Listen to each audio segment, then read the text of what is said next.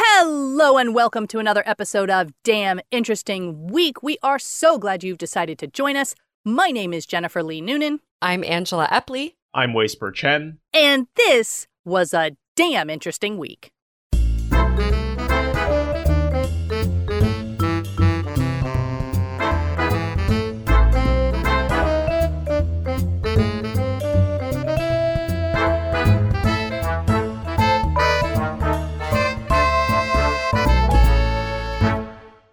So let's get started with our first link.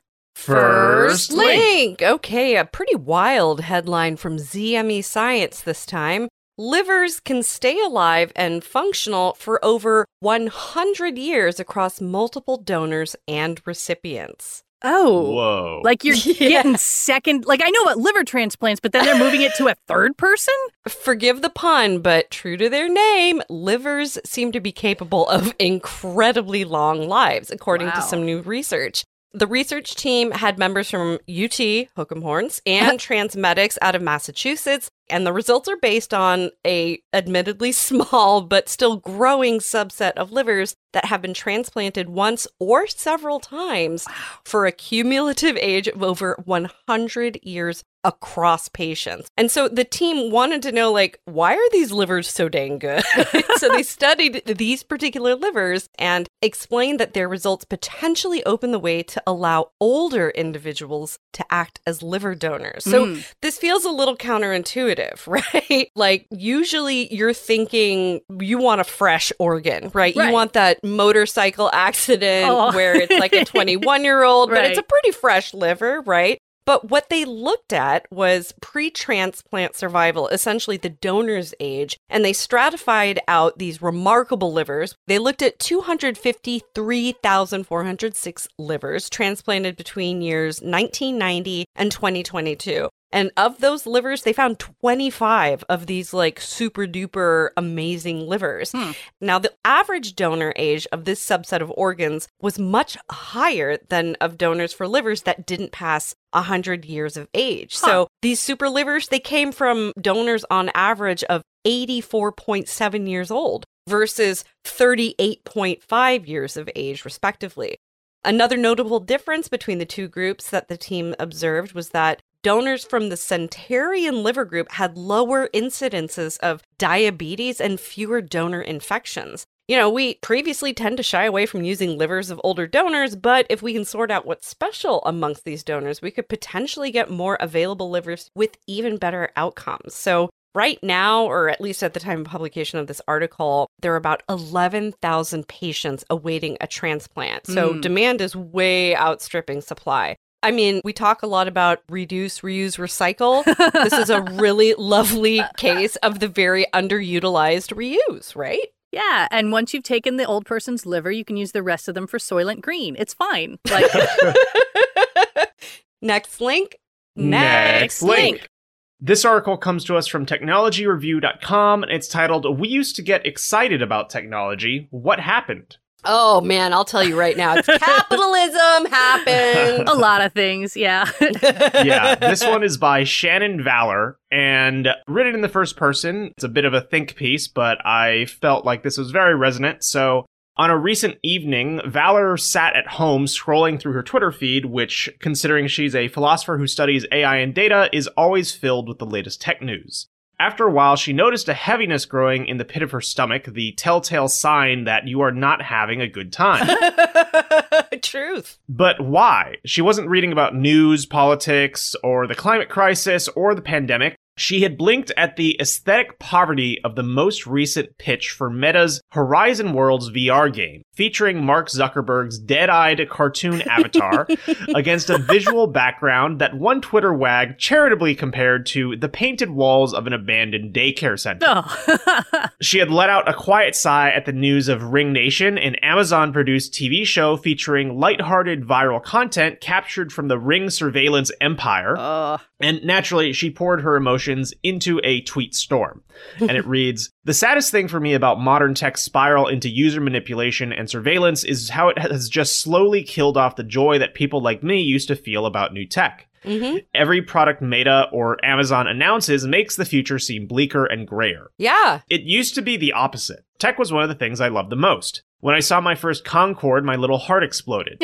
The last time tech made me truly gleeful was these glories, and it's a photo of the old school MacBook all-in-one colored huge CRT monitor computer thing. With the handles. Yeah. Those were sweet. Yes, with the handles. The juicy fruits. Yeah, exactly. And finally ending on what will it take for us to get that feeling back? I don't think it's just my nostalgia, is it? There's no longer anything being promised to us by tech companies that we actually need or asked for. Just more monitoring, more nudging, more draining of our data, our time, our joy.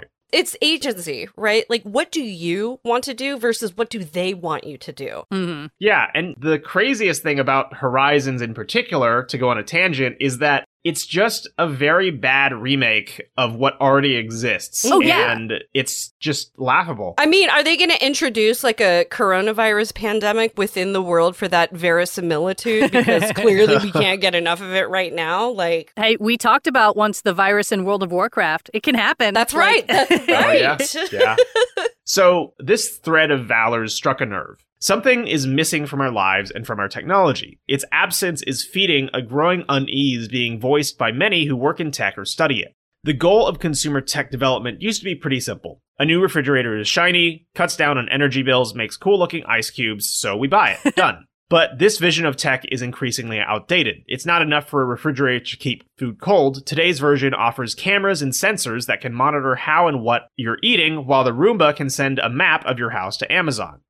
It's not just consumer tech and social media platforms that have made this shift. The large ag tech brand John Deere, for example, formerly beloved by its customers, is fighting a right-to-repair movement driven by farmers angry at being forbidden to fix their own machines, lest they disturb the proprietary software sending high-value data on the farmer's land and crops back to the manufacturer. Several respondents objected to her thread by drawing attention to today's vibrant market in new tech for geeks and nerds, Raspberry Pis, open source software tools, programmable robots. But engineering and inventing were once professions primarily oriented towards creating more livable infrastructure rather than disposable stuff. Vital technologies like roads, power grids, sewers, and transit systems used to be a central part of the engineering enterprise in the US. Nowadays, we treat them as taxpayer burdens, and our best minds and resources are funneled instead into data-hungry consumer devices and apps. Even space travel has lost its humanistic vision. Today's frontier is luxury space tourism and billionaires selling credulous investors on fantasies of escape to Mars. With 8 billion people teetering on the precipice of global environmental destruction, we can't afford a world where the core mission of new tech appears to be take the money and run. Same as it ever was. Yeah. Yeah. And, unfortunately, the response to that is kind of too bad because, there are people who make a stand. Damn Interesting as a whole is 100% ad-free, has been from the beginning. But I can tell you, there is literally no one who works at Damn Interesting who doesn't have a day job because and we absolutely could run ads and be self-sufficient, but philosophically we don't. And the result of that is we barely scrape by. And that's, it's the choice we've made, but not everybody can run this way. I get it. Integrity is exceedingly unaffordable in late-stage capitalism. That's the truth of it. If you create an opt-in resource allocation social contract, it'll never work. Yeah, and to offer a contrasting potential ray of light, I really do feel like the recent pushes towards decentralization, towards improving, the eco-friendliness of blockchain technologies, things like that, are really significant because they enable people to create new economies outside of the things that previously exist and based on what individuals value as aggregate groups. Exactly. So I think that this article and the sentiment around it is really symptomatic of a change in the way that people are considering all this tech. And that is one thing I am hopeful for. That's true. I mean, if people are looking around and saying this is bad, hopefully the result of that is then, so we're going to change it. So that you're right. That is hopeful. That's good. Yeah. Next link. Next link. Okay, well, this next article is from ScienceAlert.com, and it's called Electric Discharge from Plants May Be Changing Air Quality in Ways We Didn't Expect. Oh. Yeah. And I personally love it when an article starts off with a phrase like scientists have long known, because I almost always didn't know it. But here we go. Scientists have long known that plants and trees can emit small electrical discharges from the tips of their leaves when the plants are trapped beneath the electrical fields generated by thunderstorms. So basically, when there's lightning coming down from above, the plants are also shooting little tiny lightnings back at them. Ooh. Wait, the plants are fighting lightning with lightning? Yes, 100%. And these discharges, known as coronas, are sometimes even large enough to be visible as faint blue sparks. But now, as the title says, researchers have discovered that these electric sparks from plants are also dramatically changing the air quality around them. So, when these coronas happen, they give off radicals, which are certain chemicals that contain unpaired electrons, which makes them highly reactive with other compounds. In this case, with the plants, the two radicals given off are hydroxyl, OH, and hydroperoxyl, HO2, both of which are known to oxidize or steal electrons from a number of different compounds in the air, thus transforming them into other molecules. And whether this is good or bad depends on what they're reacting with. So if a hydroxyl radical reacts with a greenhouse gas, such as methane, it effectively removes the damaging molecule from the atmosphere and helps combat climate change. Ooh. But if the same radical reacts with oxygen, it can create ozone, which, though it does play an important role in the upper atmosphere, is toxic to humans. Now, the reality is that plants are not fully responsible. They're not the only things doing this. One study showed that coronas produced by metallic objects, such as telephone poles and cell towers, produce a slightly higher level of hydroxyl radicals than plant coronas. And nothing on the ground comes close to the level of radicals produced by lightning itself. A 2021 paper from the journal Science suggested that thunderstorms could be directly responsible for up to 1/6 of all the hydroxyl radicals in our atmosphere. That being said, the lightning is releasing the radicals high up in the sky, while the plants are releasing them down here where we breathe. So to a certain degree, the plant radicals do affect us more directly. Globally, there are about 2 trillion trees in areas where thunderstorms are most likely to occur. And at any given time, there are 1,800 thunderstorms going on around the planet. And this especially is important as most models suggest that thunderstorms are becoming more frequent and powerful due to climate change. And, it could be a good thing because more thunderstorms means more greenhouse gases getting pulled out of the air. But it could also be a bad thing because you don't want your forests to be full of unbreathable ozone. We just don't know at this point how it all balances out. But during the experiments, the team did make another helpful discovery, which is that the leafy discharges also gave off sharp spikes of ultraviolet radiation. And this means that rather than trapping plants in a container and trying to count the number of radicals and try to extrapolate from there, we should be able to look at large areas in the field and measure the UV radiation and then compare what the air quality looks like there versus a different field where no discharges are occurring. Which to me, I'm just like, oh, cool. So not only are the trees giving off blue sparks I didn't know about, they're also giving off radiation, another scary thing. But I guess we've lived this long with it, and I've never gotten a sunburn in the forest, so it's fine for now, maybe. It really brings forest bathing to a whole different level there. That's true. Maybe you're all just getting high on ozone. Maybe that's what's really happening with forest bathing. It's what humans love, oxygen. Next link? Next link. Okay, from the New York Times, believe it or not, a sunfish found near the Azores weighed as much as an SUV. And scientists are saying, hey, it's a sign that the sea's largest creatures can live if we let them. Truer words, folks.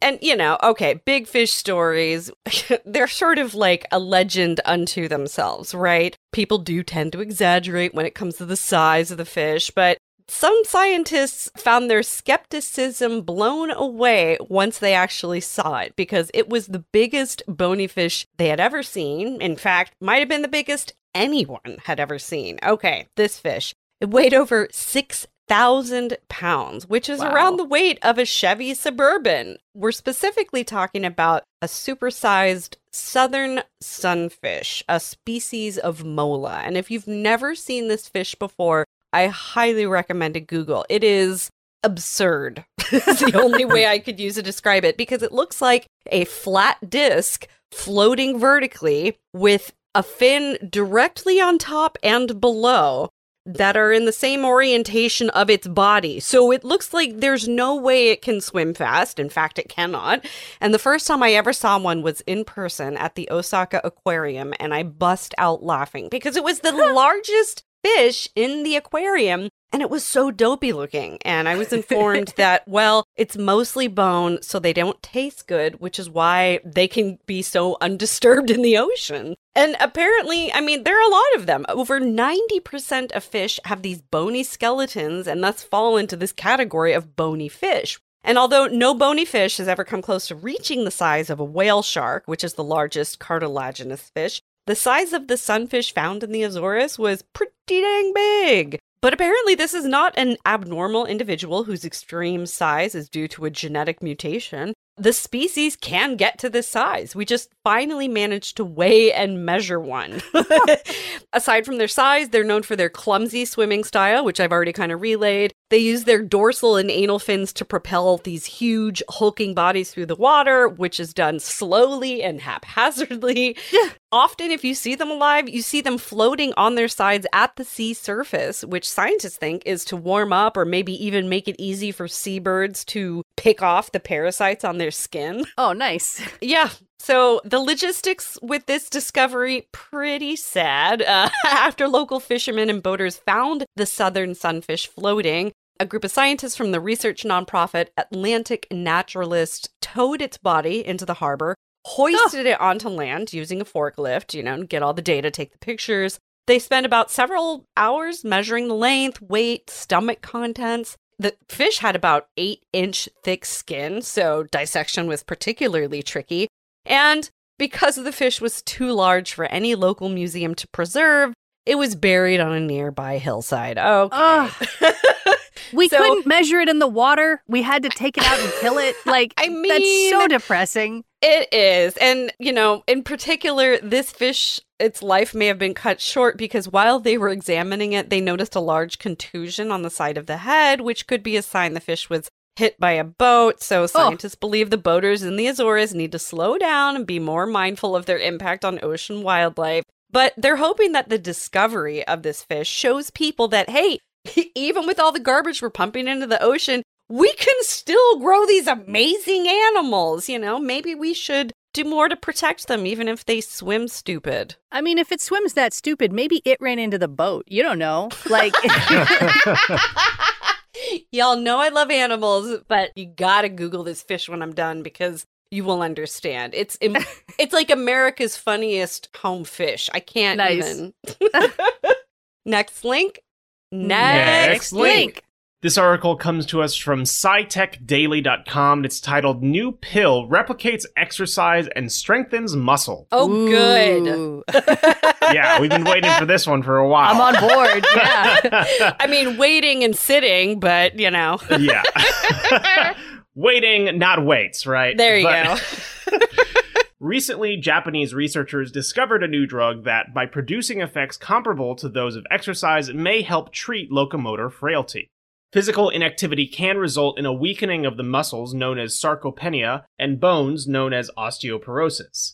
Exercise dispels this frailty by boosting muscular strength and suppressing bone resorption while simultaneously promoting bone formation.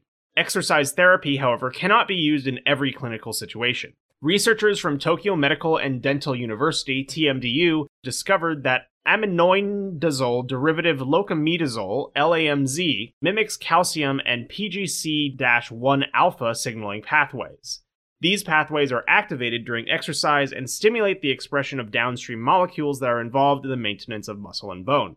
Senior author Tomoki Nakashima says both oral and subcutaneous administration of the drug improve the muscle and bone of mice with locomotor frailty. So it's not going to make me buff. It's just going to prevent me from wasting away. Yeah. All right. I mean, good. I don't want to waste away, but... Yeah. I like that this is being specifically, targeted towards actual conditions that this can improve instead not lazy of be people. Exactly. This is not the WALL-E future that we're all basically barreling towards, but for specific conditions. I'm really curious too about how that may have applications for long COVID, specifically because exercise and exertion is so damaging and detrimental. I wonder if this could be kind of a stopgap there, but... Yeah, I just realized we do have a drug that makes us bulk up. It's called steroids. And if I wanted to, I could take it. So this comes down to a lack of motivation on my part once again. So Yeah. Next link. Next link. Well, just in time for Halloween here in the States, we have a spooky adjacent article that's digging into the question, why is 13 considered unlucky? And we start off with some stats that were pretty astounding to me. Like, I obviously grew up being aware of certain superstitions in a sort of cultural way, but I've never known anyone who took the number 13 or black cats crossing your path or anything else like that seriously. But in fact, more than 40 million Americans admit that they would be uncomfortable staying on the 13th floor of a hotel, which, by the way, works out to 13% of Americans. And we are definitely catering to that fear as a society because according to the Otis Elevator Company, 6 out of 7 high-rise buildings pretend not to have a 13th floor. They just skip the counting straight to 14. Some other major examples include the NASA numbering system, which, if you'll recall, they did have an Apollo 13 mission. It didn't go so well. And after that, they named their 13th shuttle flight STS-41G. In Belgium, complaints from superstitious passengers led Brussels Airlines in 2006 to revamp its logo, which had been the letter B made up of 13 dots, but now has a 14th dot inserted because people just didn't want to fly on an airline whose logo involved 13 dots. Like, this is a stretch to me. But again, people believe this. Superstition. It's powerful. Yeah. So the fear of the number 13 is known as triskaidekaphobia, and its origins are pretty murky. One theory is that it's simply 13's proximity to 12 that's the problem. Joe Nickel works for a nonprofit called the Committee for Skeptical Inquiry, which scientifically examines supernatural or controversial claims. And he says that 12 represents completeness for several major historical groups. It's the number of gods on Mount Olympus, the number of signs in both the Chinese and Western zodiac, and the number of apostles of Jesus. And there is a term for this in psychology, which is felt sense of anomaly. Basically meaning we as humans have a tendency to prefer the familiar and reject the unusual. There is no 13th month, 13-inch ruler, or 13 o'clock. And while this isn't generally enough on its own to lead to a full-blown phobia, it does sort of prime us to be distrustful of it because we just don't see it as much in our lives, at which point things start digging in further through confirmation bias, which of course means we remember things we already think are true and forget things that we don't. And then once the idea is entrenched in one person's mind, psychologists say it's time to look at the social spread of ideas. In modern terms, we'd call this a meme, which originally didn't actually refer to funny pictures on the internet. The word meme was invented by biologist Richard Dawkins to describe how an idea, an innovation, fashion, or any other bit of information can diffuse through a population. In his conception, a meme is actually very similar to a piece of DNA because it reproduces itself as it passes from one person to another, and it has the ability to mutate along the way. And then, once a meme starts appearing in pop culture, regardless of whether it's meant as sort of cheeky symbolism or an ironic nod or whatever, that only makes it stronger. In Norse mythology, for example, the god Loki was the 13th one to arrive at a feast in Valhalla, where he then tricked another guest into killing the god Balder. And in Christianity, Judas was the 13th guest at the Last Supper, and these references to what already exists in the culture also serve to reinforce it, right? But of course, you may have noticed, with the exception of the Chinese zodiac, all the examples so far have been very white examples. And in fact, in other modern cultures, there are other numbers that are considered way more unlucky than 13. In Japan, 9 is unlucky, probably because the word for it sounds similar to the Japanese word for suffering. In Italy, it's 17. And in China, the number 4 sounds similar to the word death and is so actively avoided by people that it's standard practice to pay a higher fee in order to avoid having the number 4 in your cell phone number. Wow. Dang. And of course, let's not forget the number 666, which is considered lucky in China, but is of course associated in the Christian world as the so-called number of the beast. And just to make me suffer, the article includes the word for an intense fear of the number 666, and it is hexacosio-hexaconta-hexaphobia. Yes! Fortunately, this podcast is dropping on Friday the 28th, so we have no need to worry. But in case you're curious, the next Friday the 13th in this country is happening this January in 2023, and it is apparently also known as National Peach Melba Day and National Rubber Ducky Day, among other things. So, I don't know. I feel like we should maybe hype these other holidays and not worry so much about Friday the 13th. But, nah, you just need 13 Peach Melba rubber ducky combos created to commemorate the occasion. That's right. Just lean into it. Be happy about it. Next link? Next link. Good news, everyone. NPR is reporting that the U.S. Mint will begin shipping coins featuring actress Anna May Wong this month. And it's going to be the first U.S. currency to feature an Asian American. Wow. I'm Vogue posing. I know you can't see it right now, but dubbed Hollywood's first Asian American movie star, Wong championed the need for more representation and less stereotypical roles for Asian Americans on screen.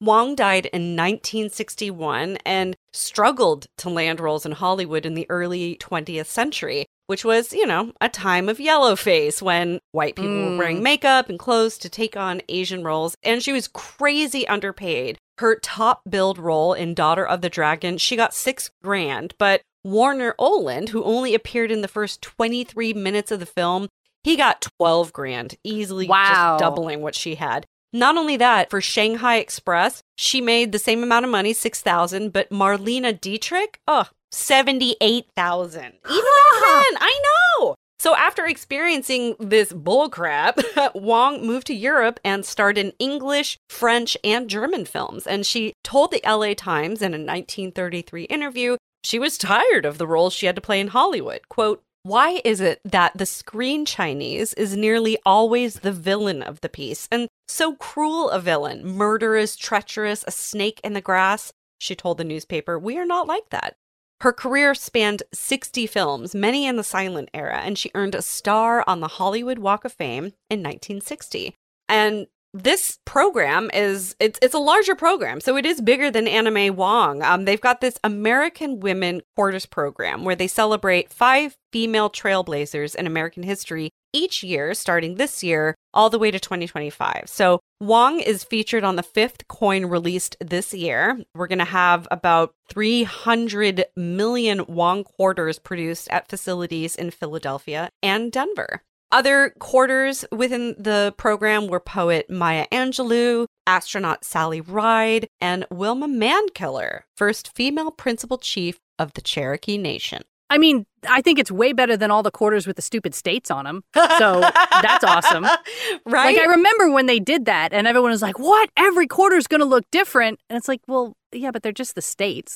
I don't know. It didn't feel that cool to me. And I knew people who were like, I'm going to collect all fit. I'm like, all right, if you say so. But these are interesting. I like these. Yeah, these are cool. I mean, maybe this will get us to use more cash coinage in circulation, but I definitely want to grab all of these, especially because we've got one, the first female principal chief of the Cherokee Nation. Her name was Wilma Mankiller. Yeah, I'm going to be looking for those. That's an awesome name. Right? Yeah. And they picked quarters. So, like, as inflation keeps on going, we're going to lose pennies and nickels and dimes, but quarters will stick around for a little while at least. Forever. Yeah. Next link? Next link. This article comes to us from ScienceAlert.com. It's titled, "A Fluffy Marshmallow World Has Been Discovered with Incredibly Low Density." Ooh, finally! Yeah. It's like Ghostbusters. It's Stay Puffed Homeworld. I am here for it. Unfortunately, it is not literally made of marshmallows, as you might imagine. Yep. But still pretty fun. So, if exoplanet research is to be believed, the Milky Way galaxy could be like some sort of fantastical Candyland. First, there were the discovery of exoplanets with the density of cotton candy. Now, astronomers say they've discovered a world that is comparable to the density of marshmallow. This is important. It means that worlds with significant gas envelopes can be found closely orbiting the small tempestuous dwarf stars, which astronomers had previously suspected might strip any closely orbiting planets of a large proportion of their atmospheres. Since atmospheres are thought to be one of the key characteristics that allow life to form and thrive, this would have implications for our understanding of the habitability of planets orbiting red dwarf stars. Red dwarf stars are by far the most numerous stars in the Milky Way. They're very small and cool and dim. So dim, in fact, that not a single one can be seen with the naked eye, in spite of making up around 73% of all stars in the Milky Way. Because they are small, they burn more slowly and way less hot than stars like our sun, which means they have significantly longer lifespans. Our sun's lifespan is estimated to be only about 10 billion years, whereas red dwarf stars are expected to live trillions of years. This longevity, coupled with the abundance of red dwarf stars, means that life, if it's going to emerge somewhere, might emerge on a planet orbiting a red dwarf star. But these red dwarfs can also be really, really cranky too, lashing the space around them with powerful flares that can irradiate and sterilize any exoplanets in close orbit and strip them of their atmospheres. And because these stars are so cool, in order for an exoplanet to have a temperature conducive to life as we know it, that planet would need to be within flare lashing range. So that is a problem. But maybe it isn't, as this new world suggests. It's called TOI 3757b, and it's a gas giant orbiting a red dwarf star in the constellation of Auriga, about 580 light years away. The average density of TOI 3757b is 0.27 grams per cubic centimeter, which is one extremely fluffy exoplanet. So fluffy that it's unclear how it could have formed so close to its star. It completes one orbit every 3.43 days, which is, that's how long the year is out there, which is intense. Yeah. The team hopes to find and study other such marshmallow worlds out there to help figure out how they can form and survive in a place where it ought to be difficult for them to do so. Yeah, I'm kind of terrified of the idea of a planet with an atmosphere that simultaneously thick and fluffy. Because, like, you could sink into that and then not be able to swim to the surface. You know, it's like a quicksand planet. Unless you are gifted with wings and this is an angel planet, in which case, when are rich people going to be able to book a ticket there? Just send them all there. It only takes 580 light years. You know, what's a little bit of light year time in between this forever rapture? So many of them can't wait to get to. And besides that, any kind of light year measurement, my brain is immediately like, doesn't matter, we're going to get wormholes. Like, we're not going to ever have to deal with those distances once we finally figure out, you know. So yeah, we can go to the marshmallow planet. Yay! Sure. All right, well, that is all we have time for today. We are so glad you've joined us. Some of the articles we did not have time to get to today include, You Can Smile Yourself a Little Happier, scientists suggest, How Do the Books We Read Change Our Brains, and The Strange, Awful Truth Behind Utah's Eerie Stone Cross. So all that and more can be found on damninteresting.com. If you like our podcast and want to support us, again, we have no ads. You can do so at patreon.com/damninterestingweek. In the meantime, my name is Jennifer Lee Noonan. I'm Angela Epley. I'm Whisper Chen. And we hope you have a damn interesting week. Bye-bye.